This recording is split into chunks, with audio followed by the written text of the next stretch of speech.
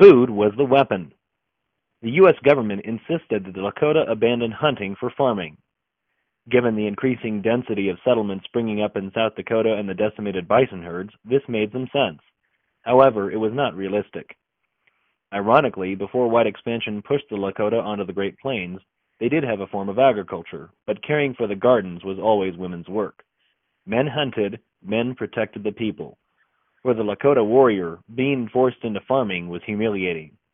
The soil itself was poor. Then the Great Plains went through a prolonged drought. Crops died in every field. In 1876, there were about 30,000 Lakota. Their main food sources were bison and deer. Food, shelter, and clothing were provided by hunting. They traded furs and pelts for other goods. By 1884, the bison were nearly gone. The Lakota lived on reservations less than half the size of their original land. They depended on the government for food and supplies, but there was not enough. This brought protests.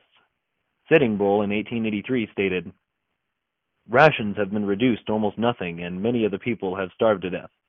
Missionary Bishop Hare declared, "The people were often hungry and died when taken sick, not so much from disease as for want of food." General Brooke noted, in the year 1886, the annual authorized issue was 8,125,000 pounds. In 1889, it was 4 million pounds.